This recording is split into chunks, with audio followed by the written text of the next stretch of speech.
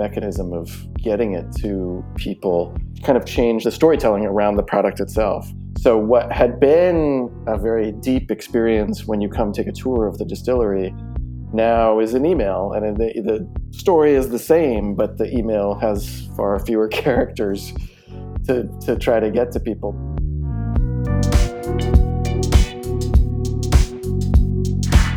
In today's episode, we're going to talk about food and beverage, two things that we know are the ultimate social connector across generations.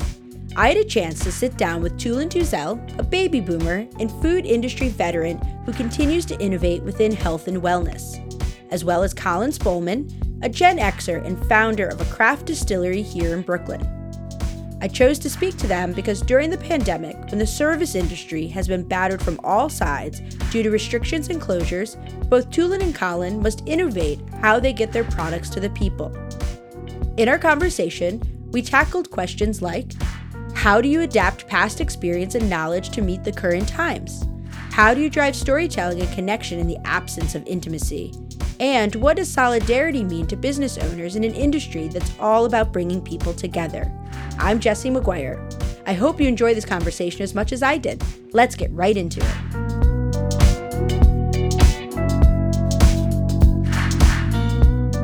We're excited to talk with both of you because we know that food and spirits bring people together and they are a portal to culture. And so as you think about that, I would love to know, how has the pandemic changed the way that you have approached your own personal missions as well as the work that you've been doing? And maybe Colin, will start with you. So whiskey is, at its best, it brings people together, but we, try to focus on the aspect of whiskey that is used to sort of celebrate and kind of take an opportunity to kind of relax and enjoy life outside of work for most people. And so we are a very small sort of craft-oriented distillery, kind of make everything in a way that was a little bit contrary to the sort of larger distillers that were making American whiskey in Kentucky. There really hadn't been a lot of variety in American whiskey, so kind of dedicated ourselves to kind of playing different whiskey cultures, Scotch whiskey, American bourbon, moonshine, and kind of throwing that all into a pot and having fun with it. When the pandemic happened, we realized we were sitting on devices that could manufacture, whiskey and hand sanitizer are chemically nearly identical, and that is always a joke amongst distillers that we could make fuel or solvents for cleaning. It was a joke until all of a sudden, like New York City ran out of hand sanitizer and medical facilities ran out of hand sanitizer. So we devoted our production to making hand sanitizer. And then after a couple of weeks, we started getting beer from breweries around the city and then distilling that into sanitizer, having them distribute. So we even created this kind of broader network of distribution of hand sanitizer that went to medical facilities and nursing homes and city employees, FedEx workers, anybody who was kind of still on the streets back in early March. And then that kind of like waned because Purell figured out how to make more Purell. And so the hand sanitizer business dried up. So since then, we've been trying to find ways to do sort of virtual experiences, essentially Zoom whiskey tastings. That continue to be a part of our business, but just finding also ways to actually find consumers because alcohol has traditionally been forbidden to ship it to people. And during the pandemic, there's some easing of those restrictions that's temporary, but it's kind of trying to take advantage of the sort of relaxing legal constraints around getting our whiskey to individuals and kind of reorienting people's ideas. For a lot of people, we spent 10 years educating them that we couldn't ship them any alcohol. And so now we've had to kind of reconceptualize and say, actually, now we can ship you alcohol. And supporting a small business, is something we're trying to encourage people to do because, in fact, we're most at risk of, going under. And also we kind of service our community in a way that whiskey is a community, restaurants and bars are a community. And so to try to keep that aspect of our business story first and foremost has been essentially the project of the last 6 months. Tulin, I feel like that's what you've built your career on was innovation and adaptation and pivoting. So I'm curious, for you, how has the pandemic either changed the way that you're looking at the food industry or just in your own personal practice? Sure. Now, I think food is, in one way, very basic, very personal way of taking care of ourselves, psychological as well as physical need, but it's also a social connector. We share the food together. And actually, back at Sabra, our motto was share the world because we do share the world through our food. So I think that the food has changed on both sides. On the personal side, I'm sure you're reading, people are suddenly doing sourdough bread and making soups and stews and becoming very comforting. There is a move towards really taking care of ourselves and family and more cooking and baking. And people who didn't, every few days I read something, the bread makers are out, things that people have given you 3 years ago for Christmas. Now suddenly you are trying to use it. So that has changed quite a bit. Obviously, we are cooking more. Food industry, I think, has really rallied to make certain ingredients available. There was a shortage of flour, as much as toilet paper and so forth. Certain ingredients people were trying to stock up. Clearly, the social aspect also has changed. We used to go to the restaurants, and not as many, restaurants. Myself and my family decided that we are going to have a night of just ordering food from local establishments around us so that we could keep them, we can keep them going, pickups and so forth. The whole mechanism of how hospitality is meeting the needs has completely changed. And I think it's going to last longer than just the duration of this epidemic. It's almost mandatory now that you need to have a way to deliver, and obviously the services have also picked up. So that's another aspect of just socializing over food. I don't get together with my neighbors to go to a restaurant anymore.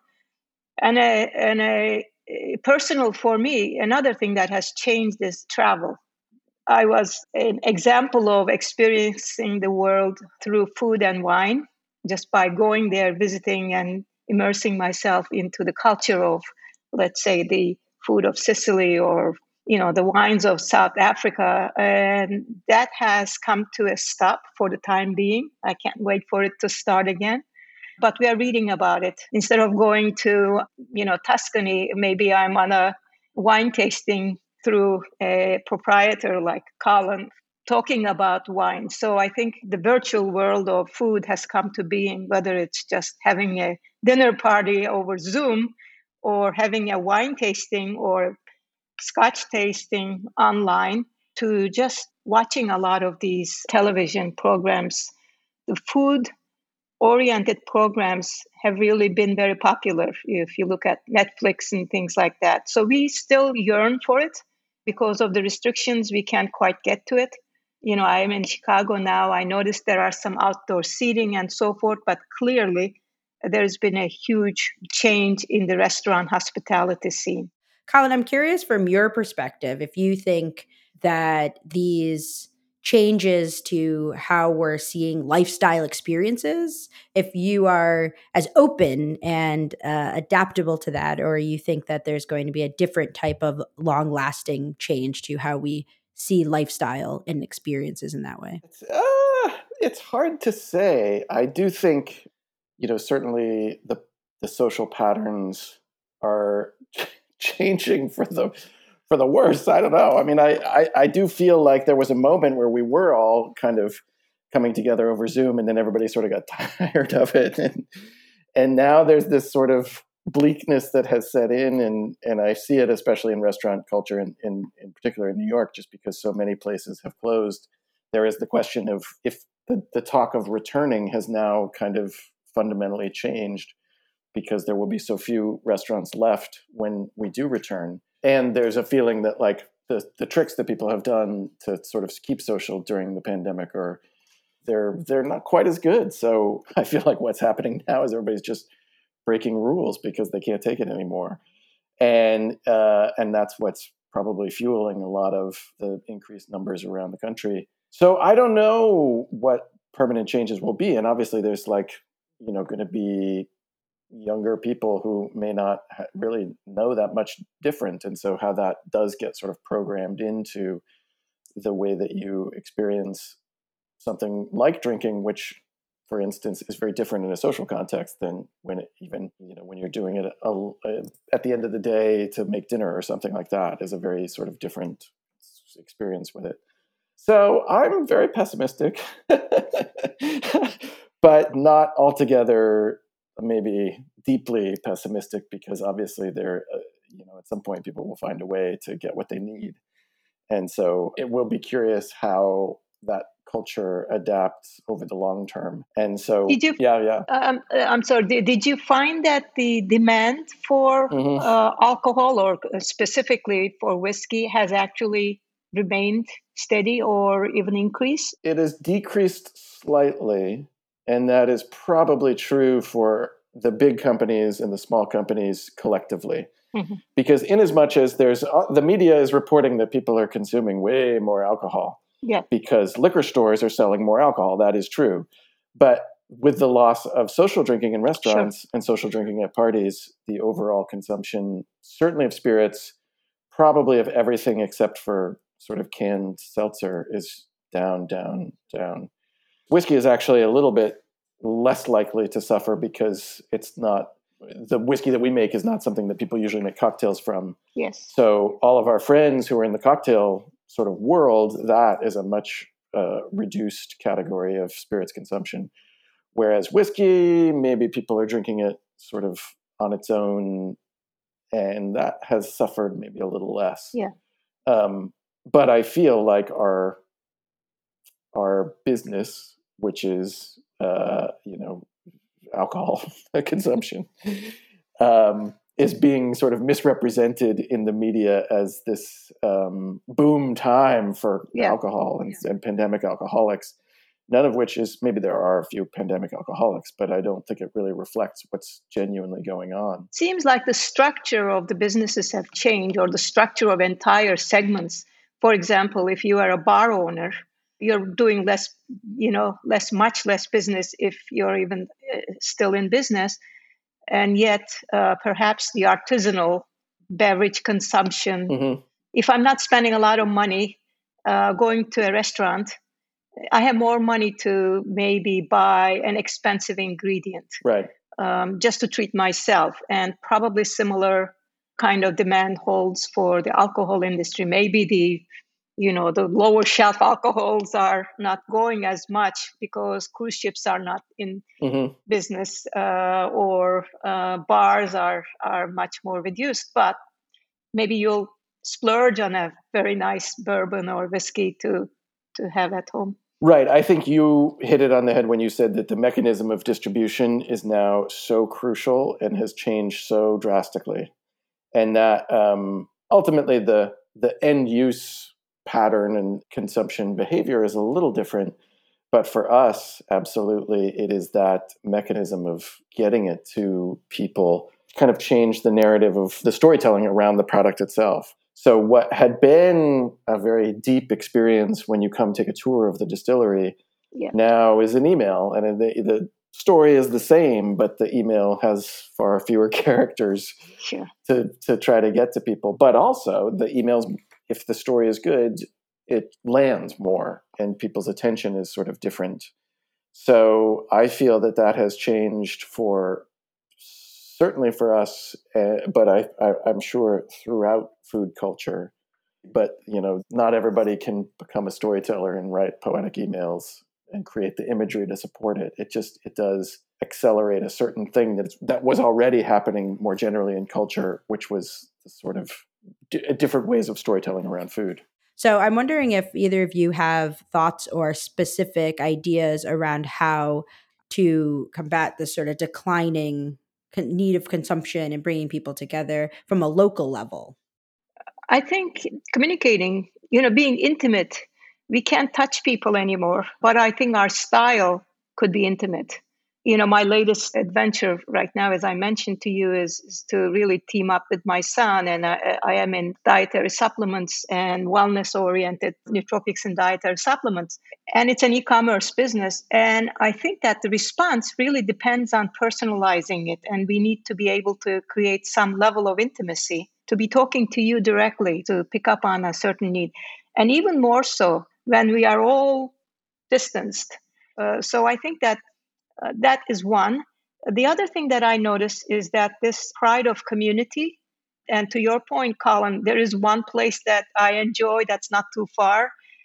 And I'm always pushing, like, let's go get from them because I want them to stay open. So I think that the sort of coming together as a community, right now, I'm more interested in finding that small restaurant in the neighborhood to help them as opposed to a McDonald's or Burger King or all those, even though they have better established procedures and safety measures and so forth. There is a certain level of comfort. So I think those are the two things: making it intimate and reaching out to the person and making it relevant to the needs of that person, touching some kind of a hot button given the current stresses and uncertainties and so forth about taking care of myself.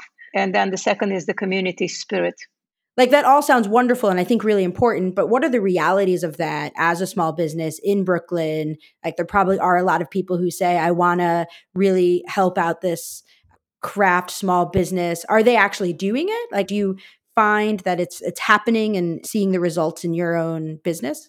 Yes. And I think the advantage that we have is that we can adapt very quickly and read the community in a way that a larger company that services multiple communities has more difficulty doing.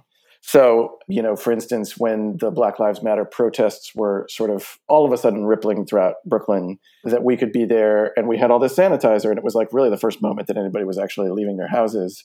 And so it was this kind of like, oh, we're gonna all do that. Let's how are we gonna be safe about it? So we were able to donate a lot of sanitizer to Black Lives Matter Brooklyn, and to be able to kind of participate in that dialogue that was happening, of course, all over the country and all over the world, but particularly for us, it was important that it was in our community.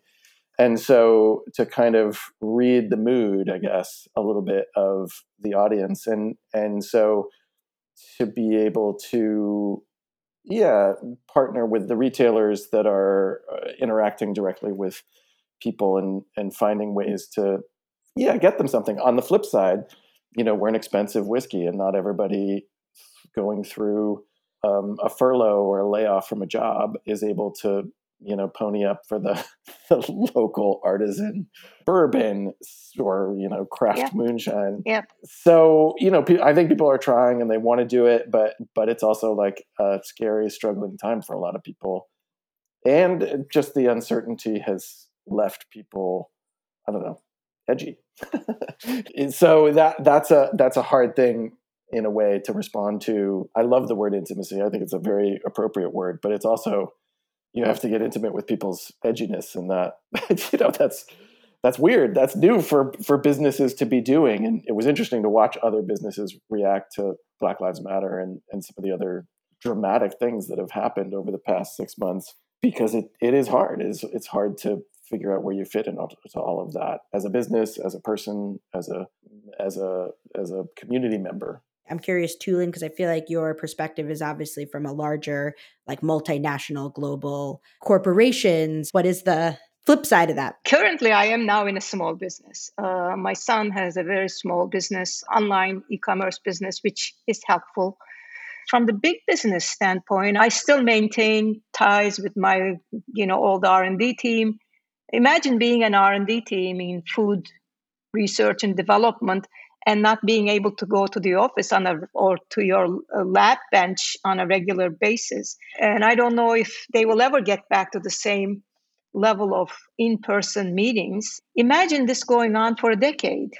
And imagine building team and establishing a corporate culture. To reflect a little bit of Colin's pessimism, I am somewhat pessimistic about the long-term effects for the large corporate organizations. For a year or two, it may not be so significant, but after a few years, nobody will know each other. Yeah, I'm curious thinking about all the different restrictions that have been put into place and all the different health codes and CDC guidelines. When you look at it from your own businesses and from your own perspective, is it overkill?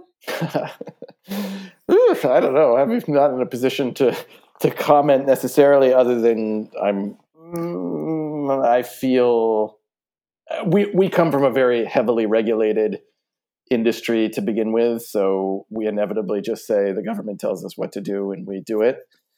So we have entered into our business from that point of view already, so hard to say. I mean, there's been a lot of confusing directives for a small business person to try to interpret which of those is real, which of those is not, et cetera, et cetera. So that's an added burden that any business is going through, whether you're a small business or even a giant business. We just had a TV show shoot in the distillery. They did everything in the safest way possible. But on the other hand, there's actors in a bar. They're in our tasting room pretending it's a real bar that doesn't have a 25% restriction. So I don't know, is that safe? I have no idea. The burden on researching the rules, which anybody is in the business of if you're in sort of food and beverage production, there's a lot of rules that you have to follow as it is. But now there's certainly another layer of is this for real? Do we really have to follow this? But I guess I feel I have a certain faith in New York specifically. I think this has been a moment where leadership has demonstrated itself, and the absence of leadership has demonstrated itself. It's easier to follow a leader that you trust. And I think in New York, that has more or less been well managed. In general, I feel confident that we were following the right rules all along. Let's put it that way. In a similar way, I think food and beverage is always regulated. So the regulations probably don't feel overkill or unnatural. But I think there is a level of inconsistency and lack of information. What are the best practices to uniformly apply across geographies, across different parts of our lives?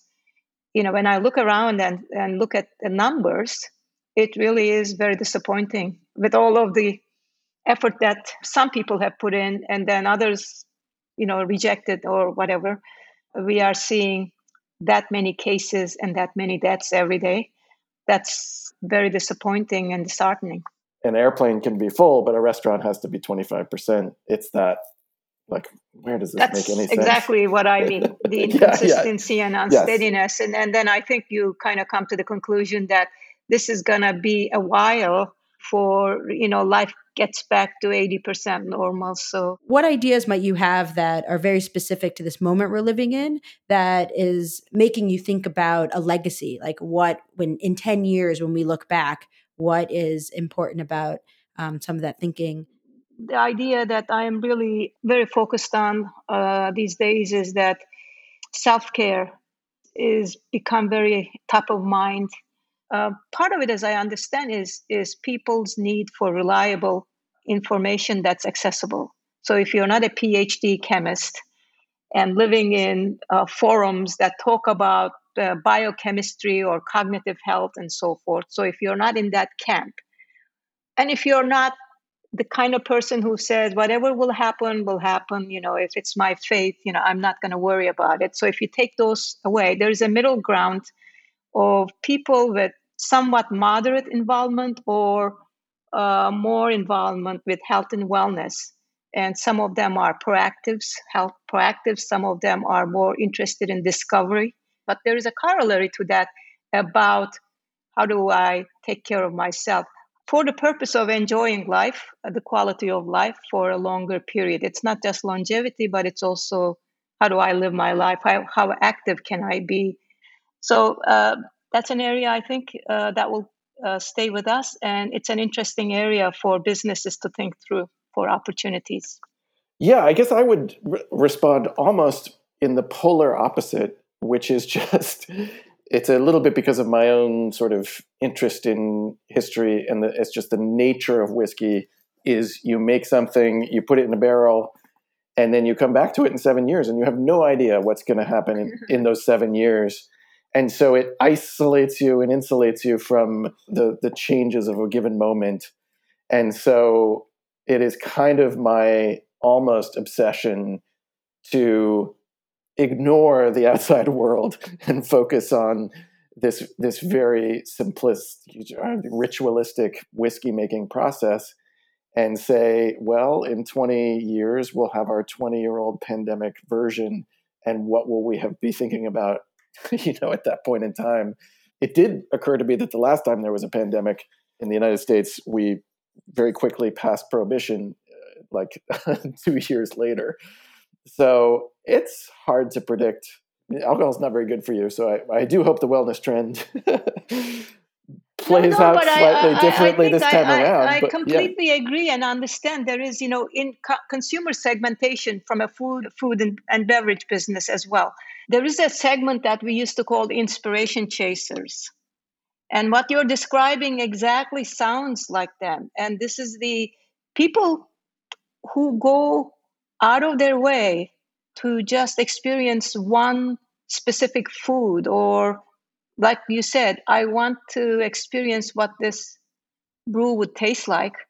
You can only halfway guess which direction it might go, but you can never experience fully until you experience it.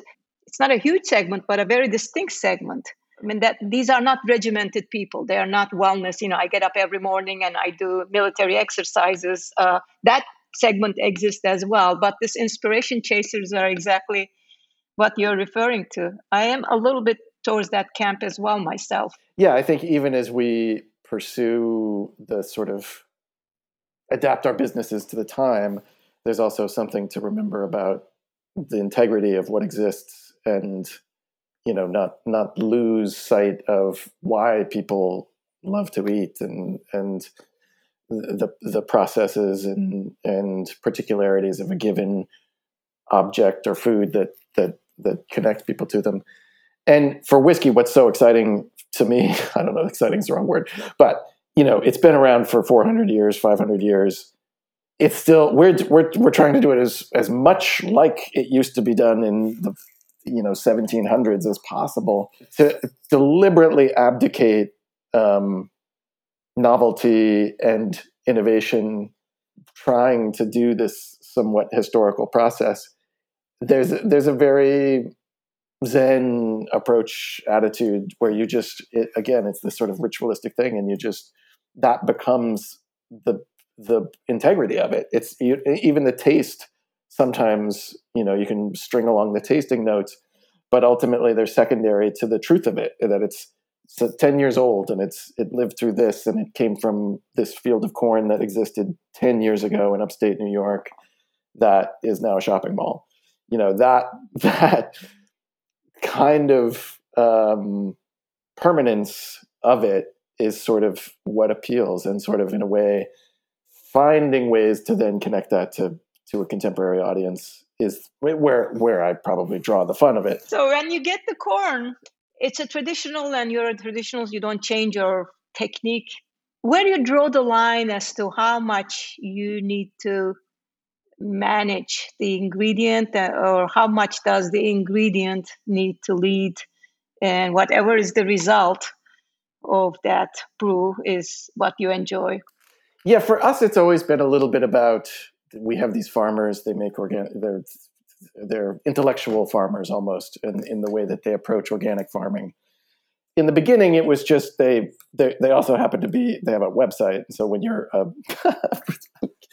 a Brooklyn trying to find a farmer, the fact that they had a website made it easier, but it also helped. They just were kind of a little bit on the avant-garde farmers, and we found them easily, but have come to appreciate everything that they sort of stand for. And so it's been very easy to sort of commit to that grain, and then let the whiskey that comes from it speak to that process, as opposed to coming in and saying, well, I like Maker's Mark as opposed to Woodford Reserve, and I want it to be more like this. So we want to find a grain that has more of that flavor profile. And so anyway, it's been a little bit of like letting the grain speak for itself.